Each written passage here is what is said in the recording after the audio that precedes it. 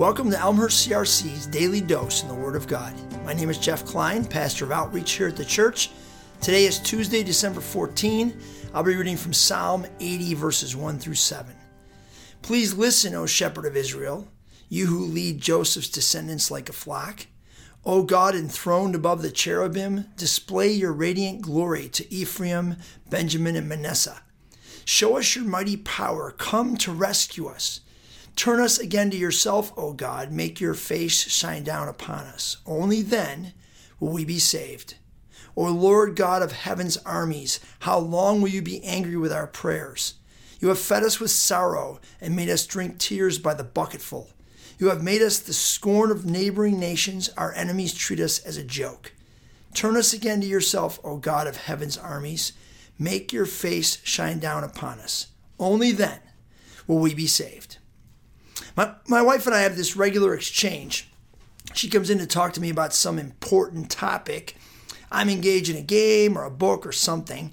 As she begins to talk, I continue to sneak peeks at the game or the book or any flashing object that comes in front of me, ADHD. Then she says, "Look at me.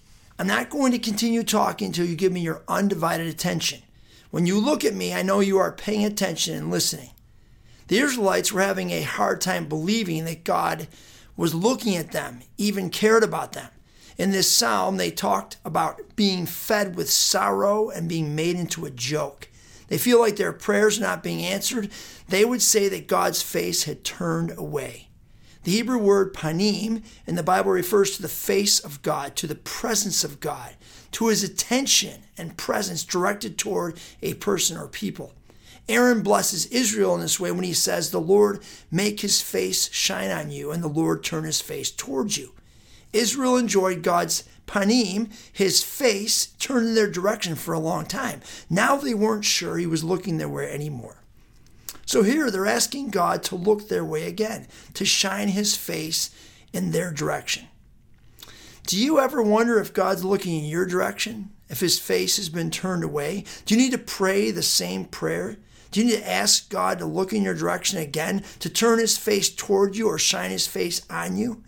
If that's you today, maybe you should try asking him to give you his full and undivided attention, to turn his face towards you.